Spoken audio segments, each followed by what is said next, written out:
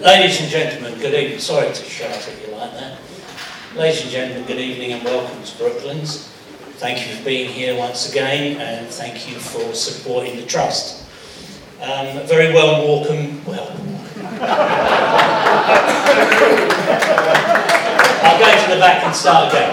A very warm welcome to our non-members this evening. It's fabulous to see you. For those who don't know me, I'm Steve Clark, and I have the pleasure of organising and hosting these series of talks. Incidentally, I was chatting to Tim Morris today. This is our 70th talk that we've organised in the last 3 years. And so a big thank you for your continued support. We'll talk more about that later.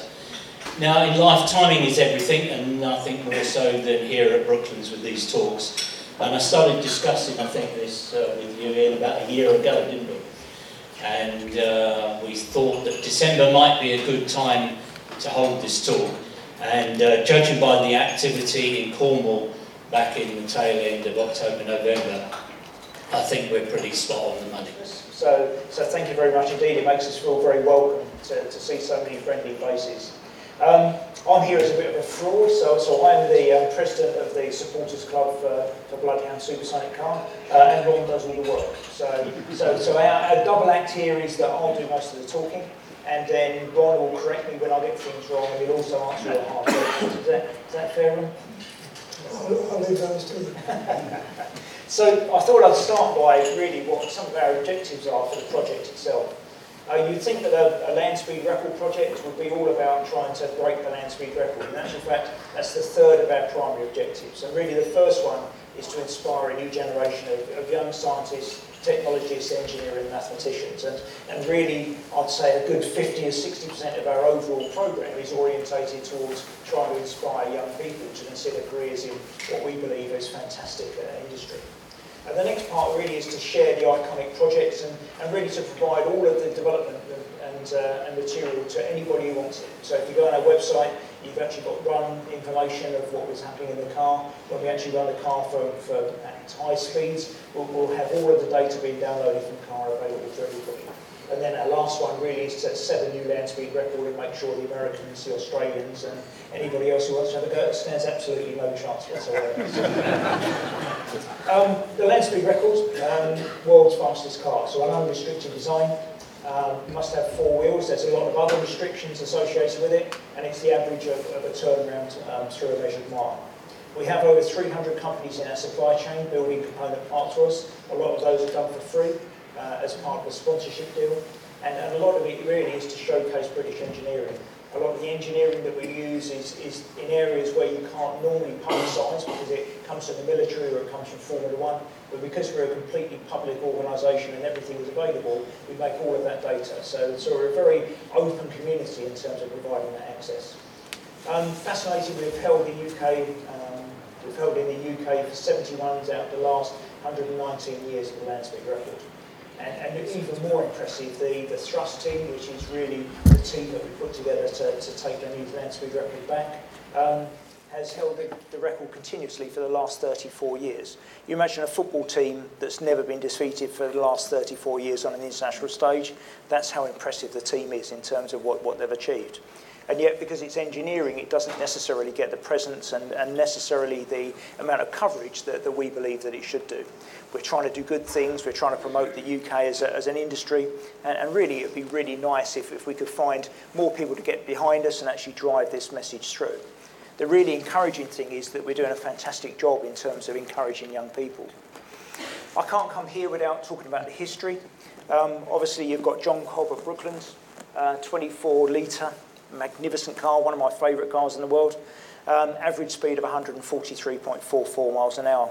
Ron, you did a lot of work at Brooklands in terms of the early start of the project. I just wonder if you could just cover that for me. Yes, I joined Brooklands as a volunteer in 1991, which is soon after the museum started, and we were all at that stage picking the grass out between the concrete and everything else. But I found in the archives all the wind tunnel tests from the Vickers Armstrong wind tunnel.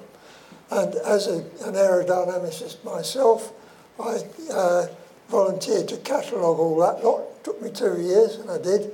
But the relevant part was that there were wind tunnel tests on Bluebird, Golden Arrow, Silver Bullet, Thunderbolt, as well as all the aircraft. So I studied those, and as a direct result of that, I met Richard Noble and worked on the design of Thrust SSC and then JCB Diesel Max and here. So you can say quite definitely that all our land speed record activities are directly as a result of my activities here at Brooklands. So museums are not just recording what happened in the past, they can initiate what's happening in the future as well. But it didn't start there. It started in France at 39.24 miles an hour. The bicycle record was 10 miles an hour faster at that time. That was the first time the French ever held the record. They got it once, walked away and never tried again. So history repeats itself. And then we come to some of the cars that Ron was actually talking about. So Golden Arrow, 231 miles an hour on Daytona Beach. Almost as fast as a Bugatti Veyron goes today, but in 1929, they were running that on a beach at those sorts of speeds. Quite incredible, brave people.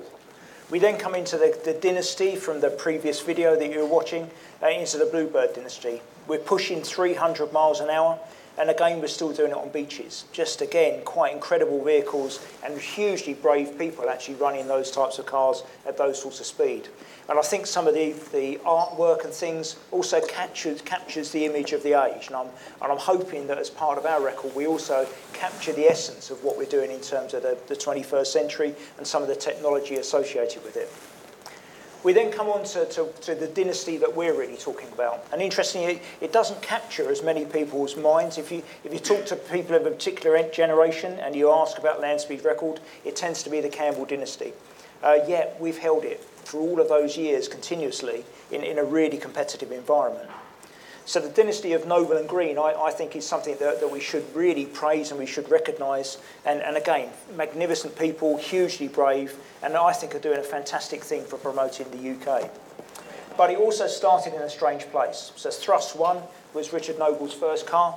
He describes it as a rocket car, as a jet car, a go-kart with a jet engine tied on the back of it, which he tried to go as fast as he could up and down a runway until he crashed. Apparently in land speed record terms, what you then do is you sell it, you got £50 for it, you go down the pub, and then what you do is you decide to build something better. And the something better was this magnificent vehicle here, Thrust 2. Really beautiful. And this is out of one of Richard's personal pictures. This is heading into the measured mile. He's just about to come up to around about 630 miles an hour, continues to go through the measured miles at that point. The really interesting thing about the work that Ron was talking about was he was around about 9 miles an hour off takeoff. Is that? That's right, another 9 miles an hour, and he's done a backflip. So whenever you hear Richard do these presentations, he always says, "Yeah, it's really nice to be here."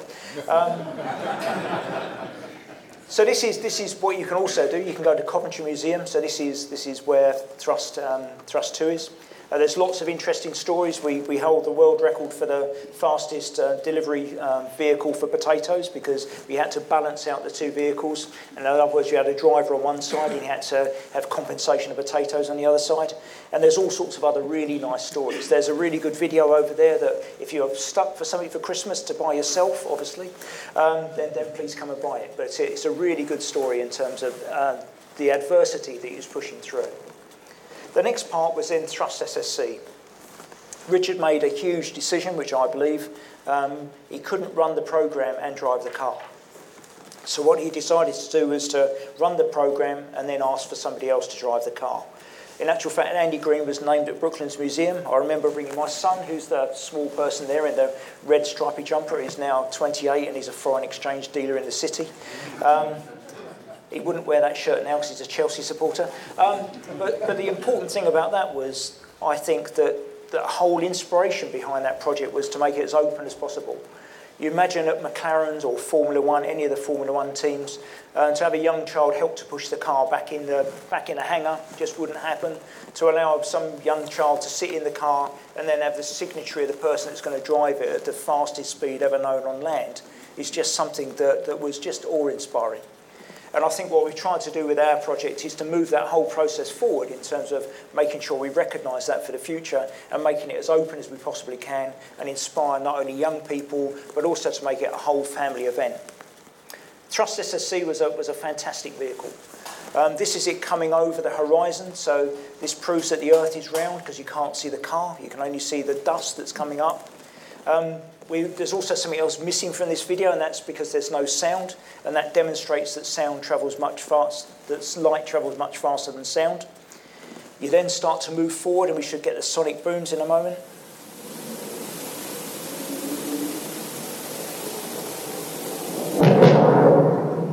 So that's proving the pressures that are building up around the car and the hostile environment in which it's working. So just on that really short piece of video, what you're actually doing is talking about an awful lot of science. You can see the dissipation in terms of the ground underneath the car, where the surface itself is being destroyed by the pressures of the car being pushed. And you can see on this particular picture, which I really like, you can actually see the sound, the shock waves coming at either side of the vehicle. But what the person had forgot was that he was flying a little microlight trying to take those pictures, and because the light was so good, he forgot all about that the shock waves also go up, and it tumbled him over 3 times and he thought he would die. He's not going to film it again for Thrust SSC, for Bloodhound SSC, but really what we're going to do now is we're going to use drones and we're going to use other things which we can destroy, and also the camera technology is now significantly different and the recordings are fantastic. So 1997 was the last time the record was set. I think it's a beautiful vehicle, and again you can go and see that in Coventry Museum. The design of these vehicles is really what it's all about. We're very lucky at the Build Centre. We've had some fantastic people come to see us over the years, Ron, haven't we? Just quite awe-inspiring. Sure. Yeah. Neil Armstrong came to see us, and I'm a huge Neil Armstrong fan. And he stood in the queue waiting to shake my hand. And I sat there and I thought, I have absolutely no question that I can ask this man that he hasn't heard before. So I shook his hand and said, thank you very much. But as he was talking to us, and he was really asking a lot about the rocket systems, a lot about the propulsion, he was extremely intelligent and asking really in-depth questions and making some apologies for doing it. But he came up with this quote, which I thought was really important, that the data is key to pushing boundaries. Work out what you need to do and then build it from the start. And that's very much the mentality, particularly Ron's done in terms of all the design he's done for this particular vehicle. So what we've done here is that Ron starts with some beautiful things. So I don't know if you want to explain, Ron, what you're doing here. I can't remember that picture, so I don't know. So this is the YouTube video, which is right, just yeah. magnificent. Are you going to run the YouTube or? No. No, fine, okay, right. No, I'm describing why the car is the shape it is, and pointing out that you can start off with a nice simple theoretical shape, but by the time you've put in or chopped off the back end, so you've got somewhere for rockets to come out and jets, and put a jet intake and somewhere for the driver to see. Obviously you need some wheels put under those as well. You end up with a much more complicated shape than anything you could do theoretically. So that was a video I was doing explaining why the car is in fact that shape. And it's nothing mathematical at all, purely practical. And then from my perspective, if you want to go in and have a look at any of the YouTube videos, again, Ron has a real gift for being able to explain really complicated things in a way that's understandable to both young people and interesting enough for old people like me. But what we have to do is move from that sort of conceptual design to actually trying to do a proper design in terms of what we do. Wind tunnels are extremely difficult for us because we can't have 1,000 miles an hour rolling road. To do models of the car again doesn't really replicate the flows that are going under the vehicle. So what we have to use is mathematics. That's a young gentleman called Ben Ayres. He's a professor. He still looks about 10, which is really annoying. And this is the type of beautiful mathematics that Ben uses. So this is the Navier-Stokes equation, and this is for the calculation of computational flow or computational fluid dynamics. There's an approximation, so we've never solved this particular equation, so if anybody wants to do it, I think there's still £1 million on the table, so if you can come up with an exact answer to this equation, then that's still worth money. There's still money in hard mathematics. But what we're trying to do there is to replicate the pressures that are going around the car, both in terms of the fluid and also the aerodynamics. And what that means is that we have these beautiful mathematical models that just show exactly what we're doing in terms of the vehicle at each speed, at all the different variations. And every time we came out with a different configuration, what we had to do is to rerun the calculations to actually work out exactly what the car should do. There's some really interesting stuff again on our YouTube videos and places talking about why the back end of the car is flat rather than tapered, because a lot of the pressures actually replicate as it goes over the other area of the car. But you can see here just some of the beautiful areas. So this is the CFD meshing. You can see the car there, but you can also see the pressure, the build-up of all the pressures surrounding it. So we understand the environment in which it's working as well.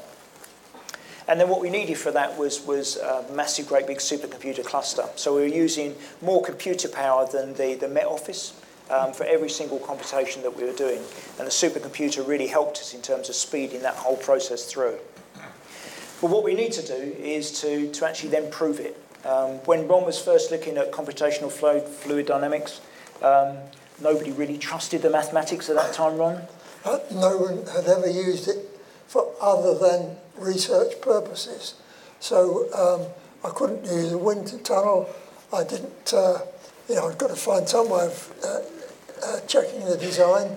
So I made a 1/25th scale model, which you see there, and we accelerated it up to 1,000 miles an hour.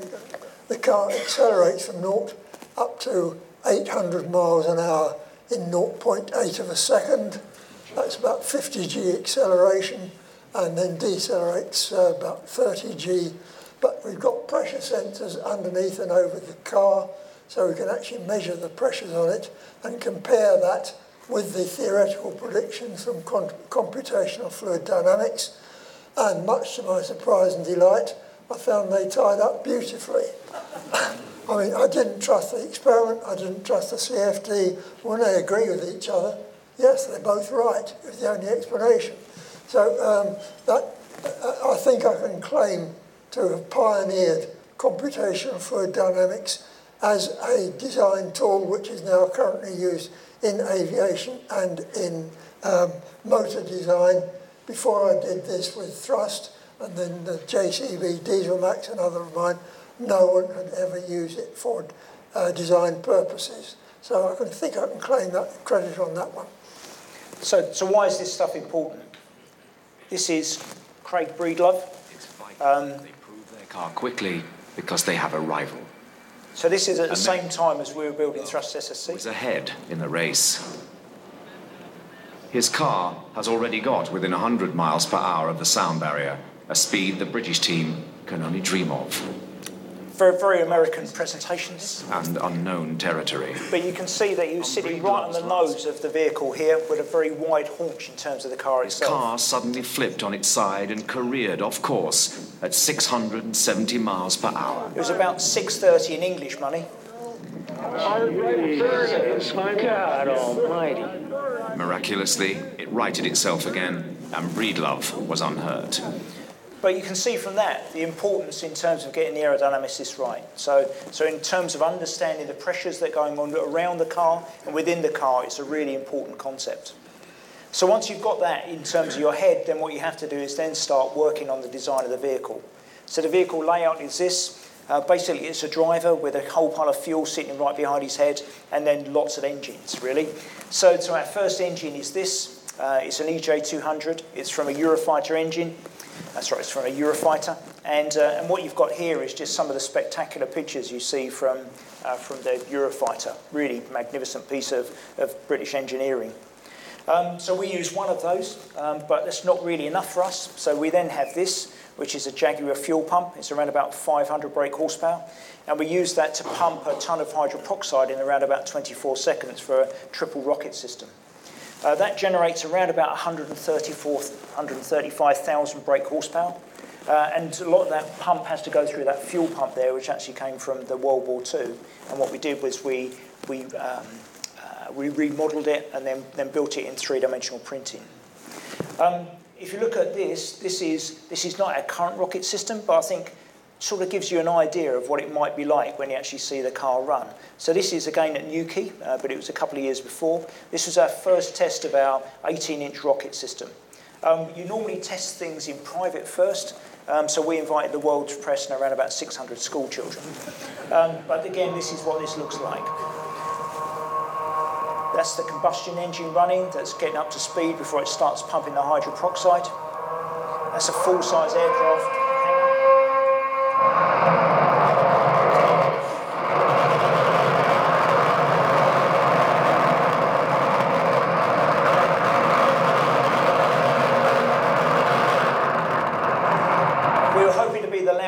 Man-made thing on the planet on that day.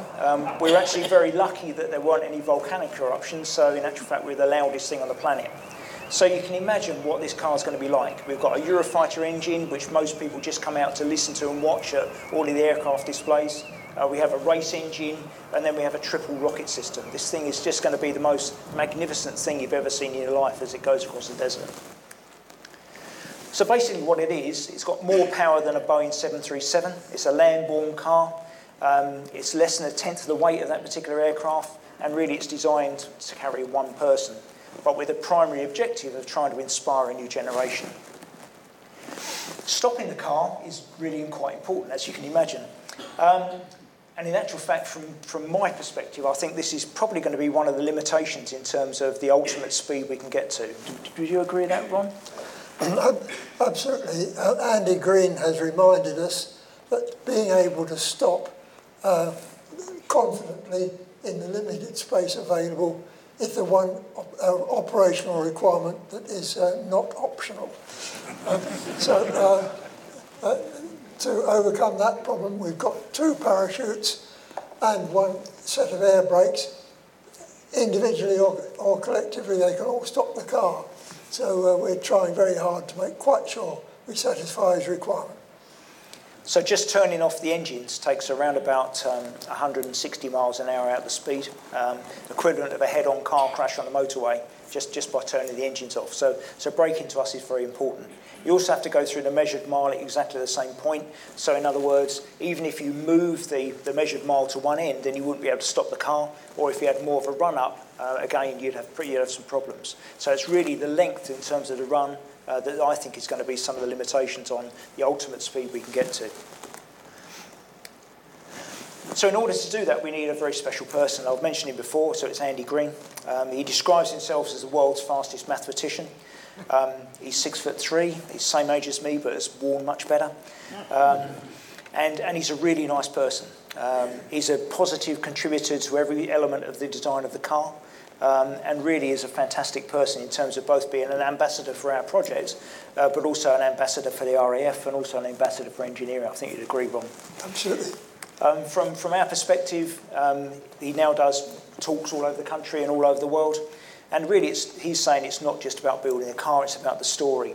And the story is a really important thing. If you ever read any of Richard Noble's books or any of the Campbell Dynasty books, the story behind it is really the backstop.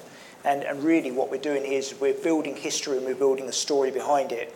But this is all about bringing science and technology to life for young people and really trying to make it an inspirational thing to achieve. In terms of the pressures on the body, then he has lots of things going on. It accelerates around about positive 3G. That's uncomfortable but not impossible. But he holds it for a very long period of time. And at that point, the white corpuscles in your blood start to change. As you're accelerating, what you do is all the blood starts to drain from your brain. It tries to make you pass out because all the blood is going down towards your feet. Then you decelerate, so in other words, you turn the engines off as I've described. You then go around about a 6G change. That makes you feel like you're starting to drive down in the centre of the earth. Richard Noble had that every time he drove the car and never told anybody in case they thought he was mad and they'd stop him driving the car. At least Andy understands some of those physics associated with what's going on with the body, but even so, Andy describes it as a very hostile environment. When you go into the deceleration, then all of the blood that's been draining into your legs now comes up back into your brain and tries to make you pass out as well. And you also have an awful lot of adrenaline pumping. And probably the most dangerous point is around about 350 miles an hour, because at that point, all the adrenaline is still pumping. He can see every stone, apparently, but he feels like he's going very slow, and in actual fact, he's still going very fast. So there's quite a lot going on there. And the other part we need is somewhere to run the car.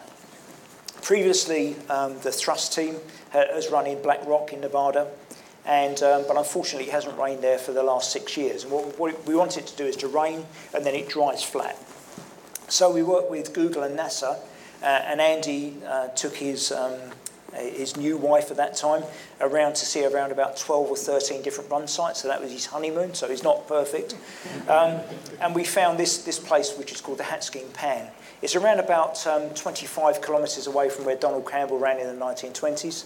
At that point, Cobb had a better car, so there's no way he was ever going to take the record. So there's never been... Malcolm Campbell. Malcolm Campbell, I'm sorry. As I said, Ron is here to correct me.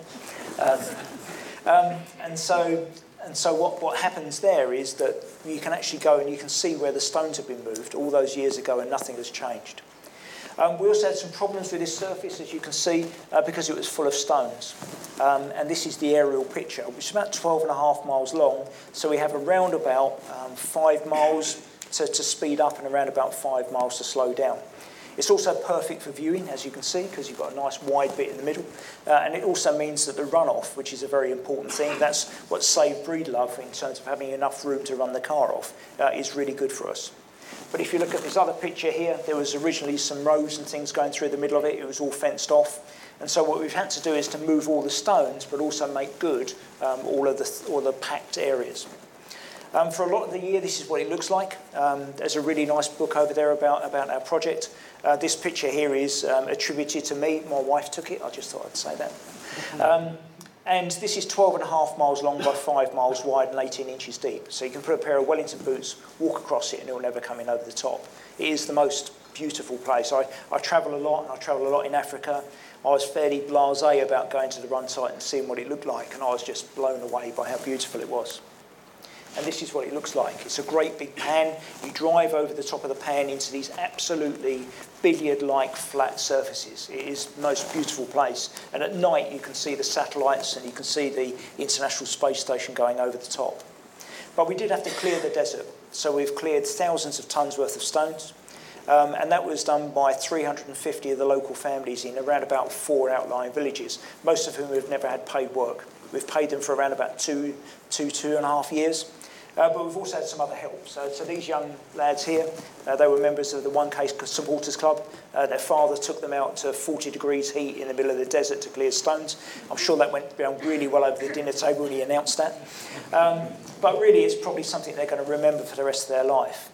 And this is a really important sign. So this is what people stop already and look at. So this is where we're going to run the car. But really importantly, if you look here, just behind it, that's a tarmac road. We go from Uppington Airport, where all of the oranges are going to come for Christmas this year, and they're flown into Uppington Airport. It was also the standby runway for the space shuttle, so it goes on for miles. And literally, we're going to land an Antonov or a very large container aircraft in Uppington, unload everything, drive it on tarmac to the run site.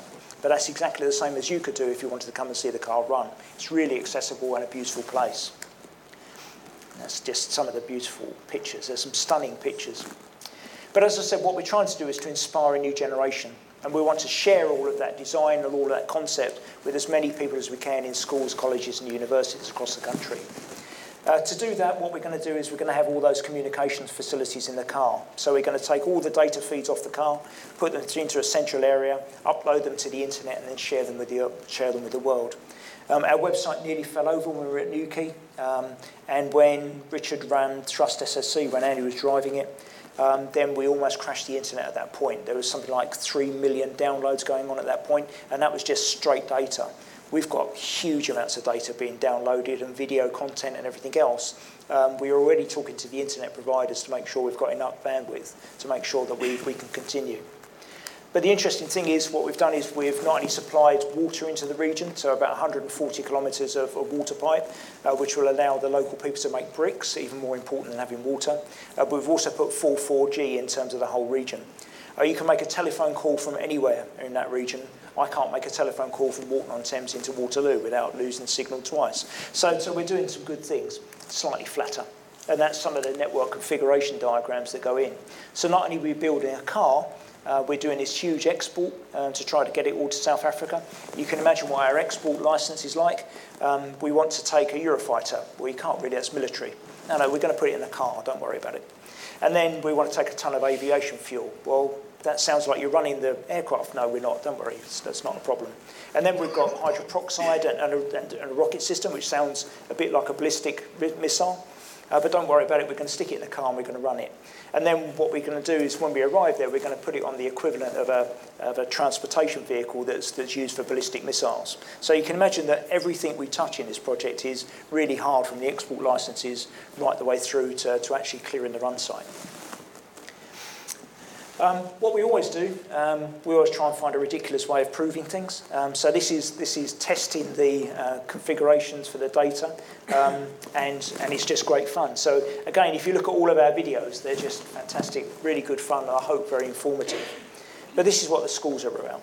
At the end of this, we'll ask for questions. We'll have a 30-second break while people are brave enough to put their hand up. One person in the middle will, and then maybe a few more people will do it if they don't feel too embarrassed. But we do this in schools, and this is the type of reaction we get. It's just magnificent in terms of the questions and in terms of the difficulty and understanding and sort of challenge that the young people have. There is no such thing as a stupid question, and I don't think I've ever had a stupid question from a child. We start off in schools by building balloon cars. These pictures are actually taken in Slovenia. I had a 10-year-old asking me questions not in his native language, and he knew the answers. He drawled over the whole website and knew everything about the project. The other thing I like about Slovenia is they have proper scissors with points, so they can stab each other. I think we've lost the whole thing in our educational system. We're having stupid round scissors that you can't stab anybody with. But again, we're having an international reach. And then what we do is we move on from that into things like Connex. And what we're doing there is we're looking at gravity, we're looking at friction, we're looking at gearing, and we're building things, having people actually manipulate things and build things, either from a plan or just to allow them to go off-piste and build whatever they like. The really interesting thing is what we're trying to do is inspire people. So I came up with the idea that if you took 12 basic building blocks, which is what Connex provide us with, and then we started to build something spectacular, it would be really exciting. So I phoned Connex and said, could I have 329,000 pieces, please? They put it on a ship and sent it over to me. Then contacted the Royal British Legion, and they built it for me. So we had about 140 people building the largest Connex freestanding model in the world. And we launched that at Brooklands Museum. Unfortunately, there wasn't enough room, so now that's at Coventry Museum as well. So it's another reason to have a day trip out to Coventry. But it is magnificent. And really what it's doing is taking that concept for young people, saying that if you understand the basics and then you apply them and you don't let imagination be a restricted access, then really you can build whatever you like and your dreams can come true. So we're trying very hard to make things as beautiful as possible. It's very interesting. I have to send bits of Connex quite regularly to Coventry because everybody nicks little bits off it. So if you have nicked any, if you could take it back, that would be really nice. But you can see this thing is huge. But we're also one of the largest users of microbits as well.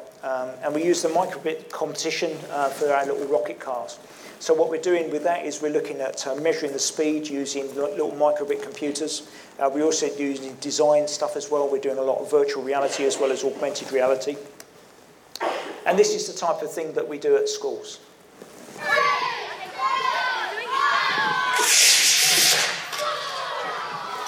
So that's doing around about 20 miles an hour. We take a rough average in terms of how long it takes. And at the end of the lesson, the kids run into the classrooms to do maths. It's really cool. But what we're actually doing is we're trying to move forward. And this is Heathland School in Hounslow. I won't run too much of this, but just to give you an idea of what it looks like.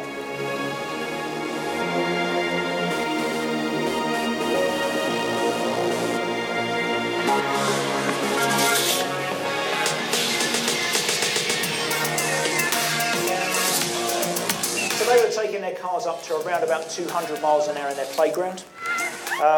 The teacher who helped us with the timing traps used to ride a motorcycle up and down the tennis courts to make sure the speed was accurately measured. We had National Physical Laboratory come and actually do the timing for us for the Guinness Book of Records. And then it was taken away from them by a school in the Midlands. And then we ran out of room. So they said to me, could you find somewhere where we could run the car? So I phoned some friends of mine at Santa Pod Raceway, and I said, I've got some young children who want to run their rocket cars. Can I have the raceway? At which point they said yes. And they dismissed it a little bit, but gradually they were all coming out watching these cars run. And the Heathland school car has gone up to around about 550 miles an hour. They think there is a 600 mile an hour car in there. And really what I was always hoping for when we launched this particular initiative was that they would break the land speed record before we did. It's really fantastic. And the really nice thing about this is you then get the older children teaching the younger children what to do. And also you get teachers with rocket licenses as well, which I think is fantastic. We put all the vehicle together. It was a real effort to try and get the money and try to move the process forward.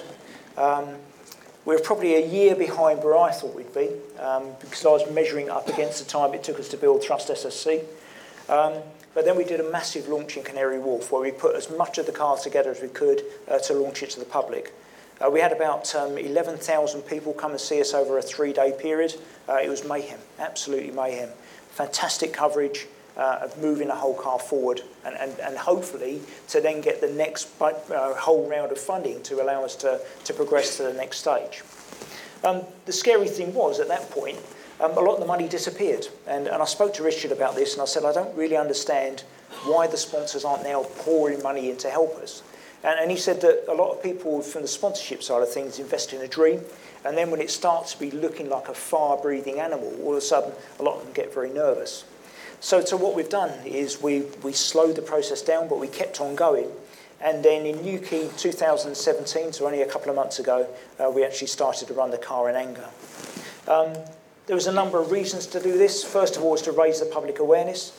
I've got 32,000 people's names on the fin of the car, so if you're a bit stuck for anything for Christmas, it's £15. You get a really nice certificate. You can actually read your name. Mine's first, so it's not in alphabetical order. But there's a little app to show you whereabouts your name is, so you can actually put your name on the car. And everybody there, we had young children come up with their certificates, wanting to get it signed and wanting to know where their names were, and were really enthusiastic. It was a bit like Old Blue Peter saying, you know, we've contributed to this. We feel part of it, we feel active. But then we moved on to actually try to get the crowds. And you can see from here, we opened up the runway. This is a live runway. What we're doing there is we're waiting for all the aircraft to go, and then as soon as we get clearance, everybody is running to try to get the best position to actually see the car run. It's quite difficult to choose where you wanted to do it, because the middle bit was the fast bit. The front bit was where you actually saw the plumes coming out the back end of the jet engine, and the back end was where you actually saw the car turning around, where the best pictures were. So we had a few runs, and a lot of people actually saw all sorts of different things. But really, this is what we're trying to do. We're trying to do a tie down of the vehicle itself. And if you look at the videos associated with this, then this is actually making sure that we can run the jet engine at full pelt. And you can see here, around about here, you can see that that's where the engine is tied down. You can see the blocks for the wheels being held, and then Andy's accelerating it up into full afterburn. Do you want to say anything about that, Ron, or shall I just carry on? Sorry.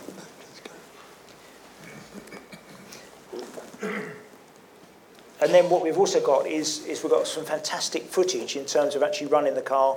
And what I'll do is I'll flip back to that because that didn't work, but it's a really nice video.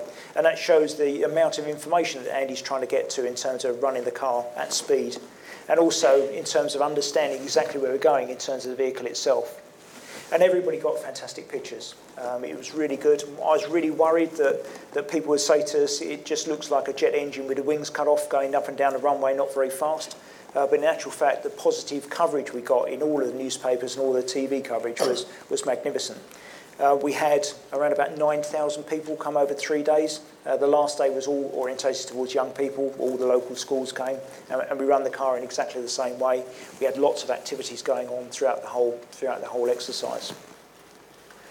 We also started to use some new camera technologies and things, but most of it was done on £30 little equivalents of GoPros.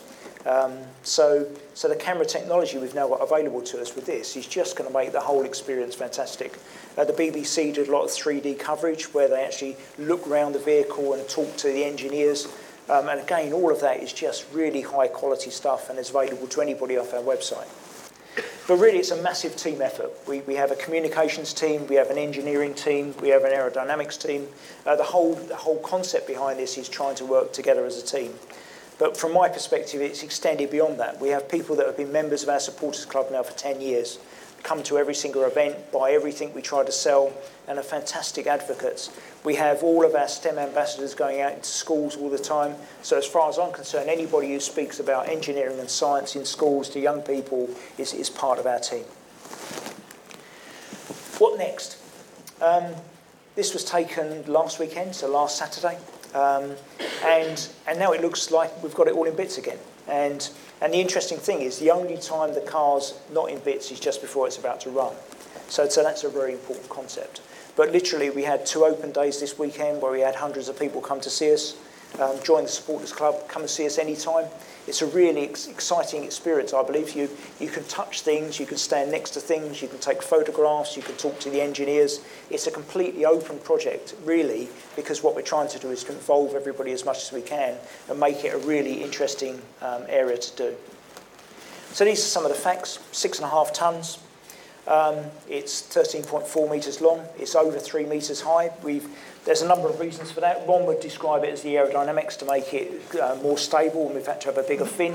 Yep. I would describe it that we wanted to put more people's names on it because we wanted to generate more cash.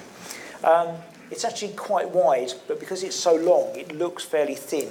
I was also quite concerned because we've had the plastic model going around for a long period of time. But to actually see the vehicle in its purest sense is actually absolutely magnificent. So it's a really interesting thing to go and see, and has a real presence whenever you stand next to it now in terms of the weight, the engineering, and the quality of engineering throughout the whole thing. I'll flick back. Ron, did you want to say a few words just while I try and find the videos that I wanted to run? Sorry to do that to you. Not expecting you to say me at that point, but I've now been involved in the project for 11 years. We thought it would take at least 5, and we were right. The main problem has always been getting enough funding to employ sufficient engineers to complete the build. And we're still kind of going up and down on funding, and hopefully in the near future we will get some. But really what I thought I'd do is just describe what it would be like to actually be there and see the car running itself. This is a really interesting piece of video. It's obviously not real, but when we sent it to Fox News, they phoned us up and said it's a real shame you didn't let us know because we would have come and see the car run. Really worrying thing about American news bulletins. But you can see here, that's the communications centre behind, that's where all the data feeds come off the car. As I say, 300 data feeds, and all of that will be uploaded onto the internet for everybody to see. I had a 10-year-old the other day asking me why Andy was holding the vehicle or accelerating with his left foot, and you'll see that in a minute after the configuration. Bloodhound SOC, you're cleared. Engine start. Bloodhound engine start. Ready to roll. And you can see at that point what he's actually doing is holding on the jet engine. He's lifting off the brake to let the car run. But for a 10-year-old to notice that level of detail, I think is magnificent. Leave the sound up a little bit. So what we're doing here is we're accelerating relatively slow. We don't want to sub too many stones into the engine. And then gradually we go into afterburn, and then the car starts to accelerate really quickly. Very quickly we start the stage 1 rocket system.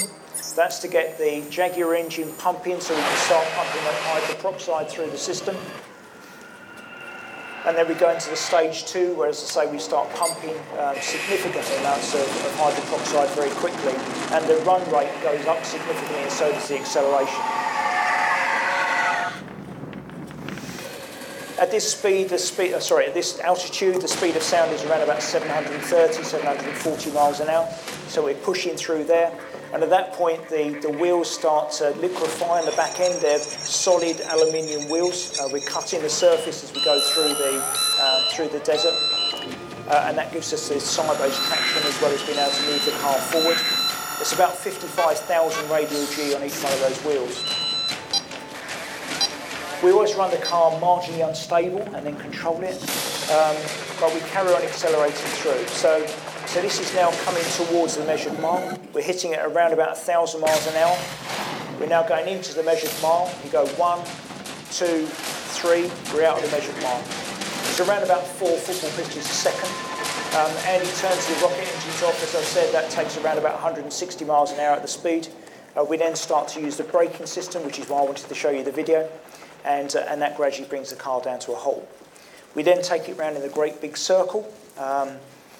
We were looking at how we were going to turn the car around for quite some time. My vote was to get some Chinooks and lift it up and turn it around. Other people wanted to put an airbag underneath it and spin it. Some people wanted to bring the car onto a turntable and turn it round. And Rolls-Royce said, well, you have to cool the engines down. Why don't you just drive it around in the big circle? It's a real shame. I still like the idea of having a Chinook picking it up and turning it around. So that's about the project, really. As I say, as we're going through the questions, I'll find my glasses and see if I can get those videos running.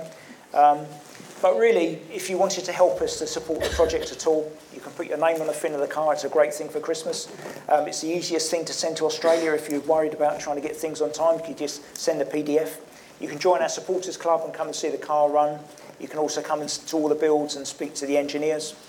You become a STEM ambassador and go into schools and talk about the project, and it's really a joy going to talk to enthusiastic young people. If you're working for a company donations and sponsorships are always open. And again, you can look at sponsorship from a product, an SME, or really a full financial sponsor. But really, the most important thing we'd like you to do is just follow us. You know, talk about us, tell us what we're doing, try and encourage any young people in your family to look at the project, and just involve them in the whole thing to make sure that they fully understand what it is and what we're trying to achieve. From my perspective, this is one of the most magnificent projects that's in the UK at the moment. We have a massive, great big Union Jack on the tail of our car at a time when we really need it. And really, it makes me very proud to be British, to be involved in this project, and hugely proud to be able to sit next to Ron and actually do this type of presentation to you all. So thank you very much indeed. I hope you enjoyed the presentation. Ladies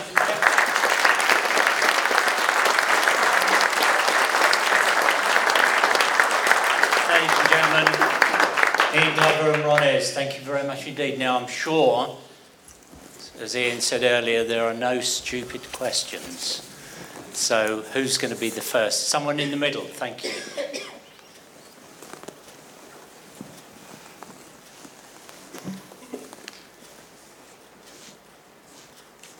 Ian, I suppose the question everybody wants to know the answer to, when do you think it'll actually run?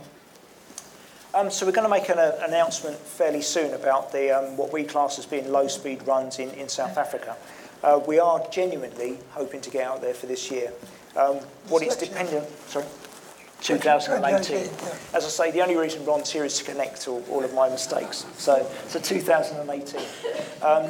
It's very much dependent on the money, and it's very much dependent on holding the team together. We know what we're going to build. We know how to build it. And now it's a case of trying to pull the sponsors in to make sure we can actually achieve it. Another question? Sorry, the low-speed runs will be around about 600 miles an hour. Ron, you'd like to go through the speed? I think the first year we'll be running without rockets, but it's just with the Eurofighter jet engine. My calculations, it should get it up to 650 miles an hour. We'll soon see if I'm right. Yes, sir. Just wondered, you mentioned about the braking system, and just wondered what the primary braking system was. Well, the primary braking system is the air brake, and that will decelerate the car to start with at about 3G. So 3G deceleration, if you did it on the road, you'd probably call it a crash. It's very severe. If the air brake does not open, and you've seen pictures of it, it just opens up like a big umbrella. If that doesn't work, we've got two parachutes, either of which can stop the car, and they're deployed at about 650 miles an hour if they're needed. And the final stage is disc brakes, rather like Formula One disc brakes. When we tested them on the runway at Newquay, they were glowing white hot, and this frightened the air traffic controller to death. We said, should we send in the fire brigade to put it out? No, they're meant to be like that. You know, so Yes, we've got a very complex braking system, but as I said early on, it is the one thing that is absolutely essential. Doesn't matter how fast you go, as long as you can stop. We've got some 800 Bloodhound ambassadors. These are ordinary people that want to volunteer. They're very likely to have some engineering or relevant background, but we will train them on Bloodhound. They will be equipped with the Bloodhound Ambassador's kit and anything you need to demonstrate, and they go into schools, perhaps their local schools, and get them enthusiastic about the project. So if you feel that way inclined or know anybody that does, contact us via our website and you can become a Bloodhound Ambassador. So at last, this is the braking system.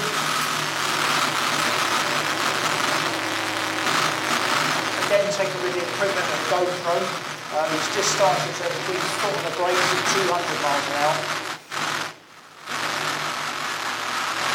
And you can see him starting to glow red hot and then white hot, which is around about 1,000 degrees. And that's at 200 miles an hour on the runway. And literally all he did was blip the car. So all the pictures you've got of the car running up and down the runway, a lot of the impressive stuff is actually going on underneath to actually see what is going on, even just to stop the car. Is that a cast or ceramic? Those are carbon fibre, they're similar to the ones that are used in Formula One, but we can't use those on the desert because when we're going at 1,000 miles an hour and those are rotating at more than 10,000 RPM, they explode. We've tested Formula One ones and other carbon fibre. We haven't found one that will survive at 1,000 miles an hour. So we go back to the old-fashioned steel discs for when we're going on the desert. And I just thought I'd show you, this is the jet going into afterburn. And if you look at the tension there in terms of the pressure on the car. And you've also got somebody there with a full rated set of headphones there that's putting his hands over the top of his ears because it's so noisy.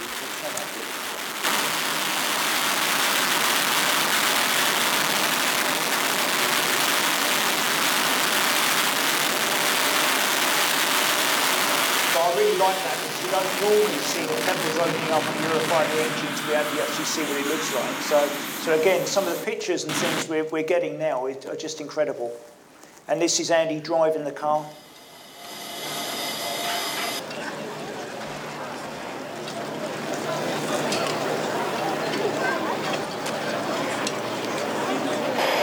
And about 15 minutes before they had normal aircraft taking off. And you could see them circling round, trying to see what was going on as they were flying off. I think they were going off to Guernsey.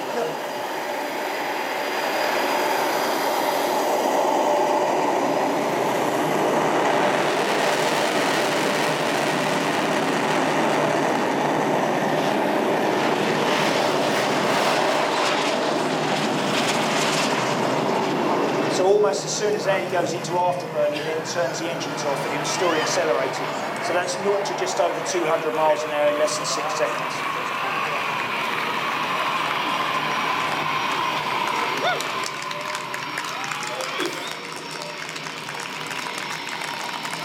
But hopefully that just gives you an idea of what this vehicle is going to look like when you're actually running for real. And I just think it will be magnificent. If it looks that good, just going 200 miles an hour, imagine what it's going to be like doing 1,000. Another question in the front here. Sorry, my voice is going. I can't believe it was 20 years ago, but I remember you telling us that in the event of the nose lifting on thrust SSC, you had two very interesting systems that would hold it down. Yep. What changes will be taking place in Bloodhound? Well, I started designing thrust SSC in about 1992 or 3. At that stage, thrust SSC was the first car I'd ever designed. So starting with the supersonic one was probably not a good idea. But so there was an awful lot I had to learn. And at that stage, again, I was only learning about computational fluid dynamics and all the other things. So it was very much a kind of a learner's vehicle, despite the fact that it went faster than the speed of sound. Now I know an awful lot more, and I can design the shape so that the car, so the wheels all stay on the ground at all speeds, and they only stay on pushing down hard enough, they don't crush the suspension, and getting that balance right. So we've got force on the ground right the way from 0 up to 1,000 miles an hour. That took me 2.5 years of research before I could find a shape that would do that. It's that difficult. But the car stays on the ground because it wants to stay on the ground. That's my job to make sure it does. Or as Andy puts it, shiny side on top, pointy end in front, and 4 wheels on the ground. Another question here. Yes, you've sort of answered the question I was going to ask, actually, but I'll modify it. What proportion of the weight has to be on the ground or be supported by the 4 wheels to show that it's actually a land speed record rather than an airspeed record? You don't have to have any particular weight, but you've got to have a continuous track, and we certainly have that. No, I mean, you could have you could 1 kilogram of weight on the ground, and that would still count. In actual fact, we insist on not less than 1 ton on each wheel for safety reasons and stability. Because you've got wheels nearly off the ground and you've got no control. But so at least 1 ton on the ground. But another thing is happening. Because the shock waves under the wheels are penetrating this porous desert surface, they're fluidizing it, so that we're actually water skiing on fluidized sand. Now, the effect of that is that there's now no lateral control either. We can slither around. So it's being kept nose forward by having that blooming great fin on the back, and the steering is by the aerodynamic forces on the wheels on the front. That's much more powerful than the wheel-to-ground interaction. So it's now a purely fluid dynamic vehicle. It has the same dynamics, I suppose, as a supersonic hydrofoil or hovercraft. No one's ever done the dynamics of that yet, so that's my next job. Another question here, gentlemen. Just something about the wheels. I can remember years ago when they were sort of, I think it was in Bluebird days, they were always saying wheels and tyres, and that were a problem, and that was at lower speeds. Is there any sort of real problems with 1,000 mile an hour on a wheel? Yes, there are plenty of problems. Indeed, when we started this project, we didn't say we are going to do 1,000 miles an hour. We said this is an experiment to see if 1,000 miles an hour is possible, because we did not know at that stage whether we could even design wheels that would survive at that. It took us 7.5 years' work with combined assistance of Rolls-Royce and Lockheed Martin UK before we overcame all the problems to say, yes, we have designed a wheel that will survive at 1,000 miles an hour and take all the vibrations and bashes, etc. It's by far the perhaps most individually most difficult job of all was designing the wheels. Okay, we've got a couple of questions over this side now, gentlemen. If I can remember who's who. There we go. Thank you. Yeah, given the rapid development of technology over the last 10 years, which is about the runtime of the project, particularly in autonomous vehicle controls. So 2 questions in one. When do you freeze the configuration, and do you need Andy anymore? Could the thing drive itself, or would that still count? Well, first of all, you never freeze the configuration. The final run will be the frozen configuration. Up to that, it's always experimenting and always exploring. For instance, one of the things that we might well do, if the technology becomes available, we may, instead of having a Jaguar engine acting as a fuel pump, we may have an electric motor acting as a fuel pump. That means having a huge great battery on board, and this will be pushing modern battery technology and electric propulsion technology to their absolute limits. But it is possible that we might do it 1,000 miles an hour with an electric power system to drive our rocket motor. I've forgotten what your other question was. So Andy needs to be in the car. So it has to be in control of the vehicle. And Andy is a very active participant. If you ever look at any of the videos, particularly on Thrust SSC, it's a very hostile environment. Yeah, you don't get a record unless there's someone in the car. And he's got to be controlling it, not a passenger. So it can't be controlled by a computer. So that is what the land speed record has been like since 1898. It's a human endeavour of travelling fast. It's not a mechanical thing. Okay, another question here, gentlemen. Continuing with the wheels, if I may. I think Bugatti are having trouble finding a wheel and a tyre that will go 313 miles an hour. Now, yours is going slightly faster, 3 times that speed, so the tangential speed will be about 2,000 miles an hour. Can you talk us through the materials you're using and the connections and all those things? This seems to me to be the holy grail of the whole thing, or one of the holy grails. Sure. And you took 7 years, did you say? Well, first of all, the wheels are solid aluminium. There are no tyres. The tyres will just get thrown off. There is no kind of rubber or anything that would do that. So your friend at 300 miles an hour, yes, that is getting to, it's pushing tyre limits a bit. But we don't have tyres. It is a solid aluminium forging, and it's made by a team of, the forging was done by a German team, and then it went to Scotland, and a team of 8 companies made a consortium to do all the detailed work, like the machining, the balancing, the heat treatment, etc. And this was quite nice because Glasgow Herald got to hear of these Scottish companies, and they ran a magnificent headline, "A bloodhound will run on Scottish wheels." And after that, each of these companies never had any problem getting apprenticeships. Before that, they could never get applicants. After that, they've now got plenty of applications for apprenticeships. So we have big impact on industry as well. Okay, any other questions? Oh, right, that was close. Yes, over obviously, if you look at the history of the land speed record, there have been incremental increases. This must be not just in terms of miles per hour, but also as a percentage, the biggest increase anyone's ever done. It must be, my rough calculation is about 1/3 faster than ever been done before. That sounds a huge leap. Yep.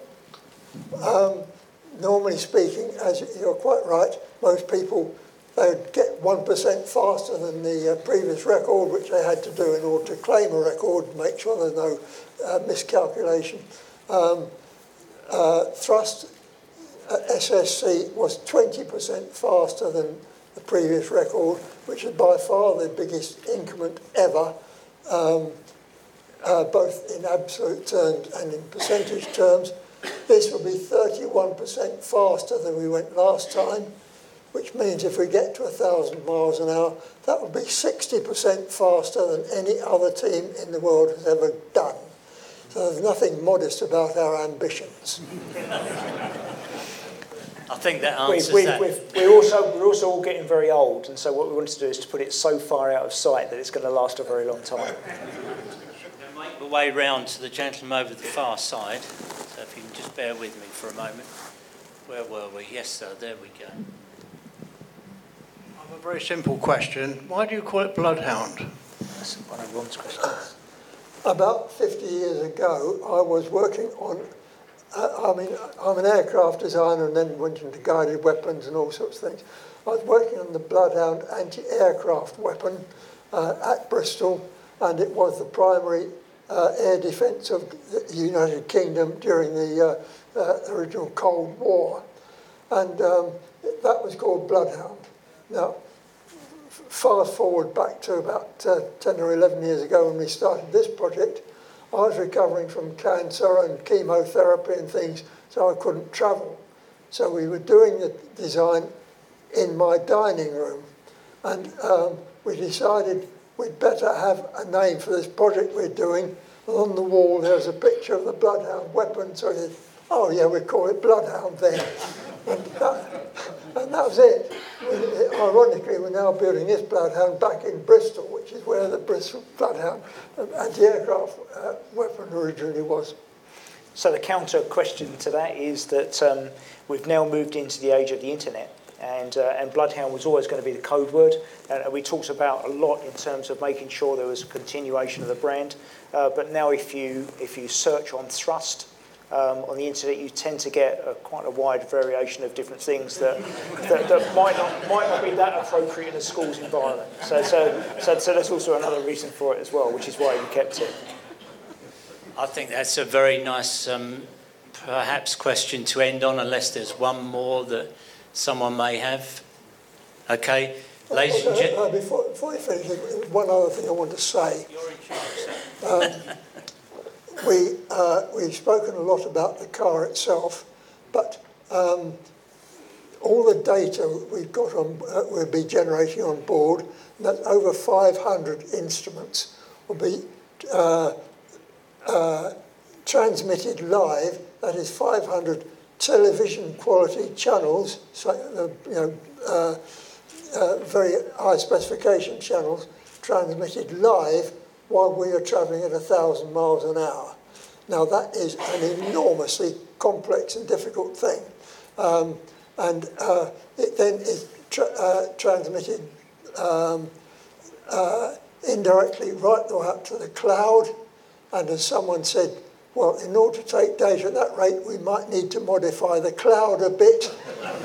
And I've never heard of a cloud being modified, but we are literally pushing all the data, all the limits, and the data will be available to anybody, school children, researchers, engineers. We're not charging for it. We go there so that schools can use the data to prove Newton's laws of motion, and they can run their lessons from it. Some already do. When we say we're doing this for education purposes, that is one of the reasons that we're doing it. But because the data is such an important part of the project, one of our sponsors now is Oracle. Now, you all know Oracle, huge, great company. They see us as a huge opportunity to show what they can do with data and how they can use the cloud and how we can use the cloud. So again, we're pushing lots of technologies in lots of directions. Keep on. Ron, you're a remarkable man. Thank you both for being here this evening. Ladies and gentlemen, big round of applause. Thank you very much indeed.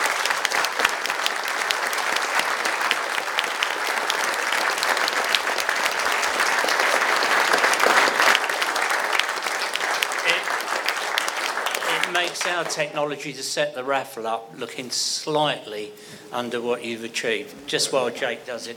As I said earlier, tonight is our last talk of 2017. We've had 20 of them this year. I'd like to thank the team for putting together a remarkable set of talks this year. So with your appreciation to the team that's put this together. Thank you very much. And of course, without your participation, it would all be of no use at all. So thank you all for being here for those 20 talks. Thank you very much, ladies and gentlemen.